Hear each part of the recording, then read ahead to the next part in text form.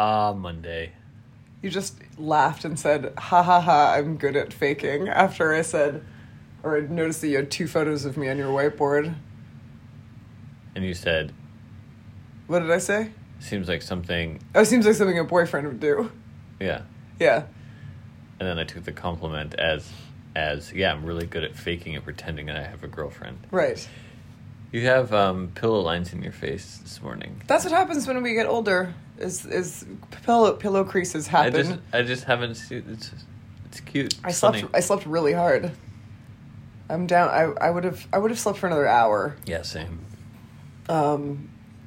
You were a little bit drunk last night. A little bit drunk. I was pretty drunk. You were I drank drunk. a lot of whiskey. And I was like, it was like the second night in a row that you got kind of drunk, and I was like, what's happening? Just having fun. I know, and that's which is also what you said last night. I kept saying, why are you drunk? And you were like, 'cause it's fun.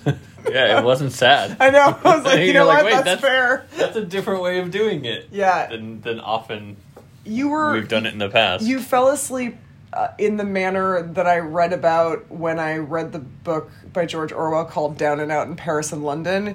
You could pay a very small fee if you were a very, very poor person and like homeless, basically, and you could sit on a bench and there would be a rope in front of you that you could lean on, and men would like lean on the rope.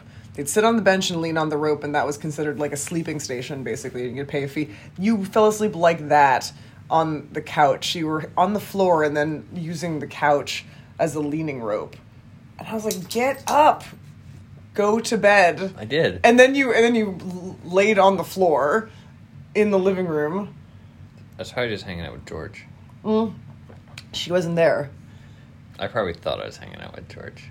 I'm Anyway. a tiny bit hungover this morning. Yeah, I'm surprised that you're not more hungover. It was stressing me out at the end of the night because I just wanted to get you into bed. and I felt like I had done work, and then I had gone on my 10-mile run, and then I was clean up the house before Maribel comes today to do the real clean of the house, and then I was just nailing myself to the cross. As you lolled around. And I was just having a great time. Yeah, Sunday night. I was sad about the Sunday shows. I thought The Circus was back, but it's not. It's a show on Showtime about politics. Yeah, you like those four spicy political it's like, commentators. It's like 3+1, or one left.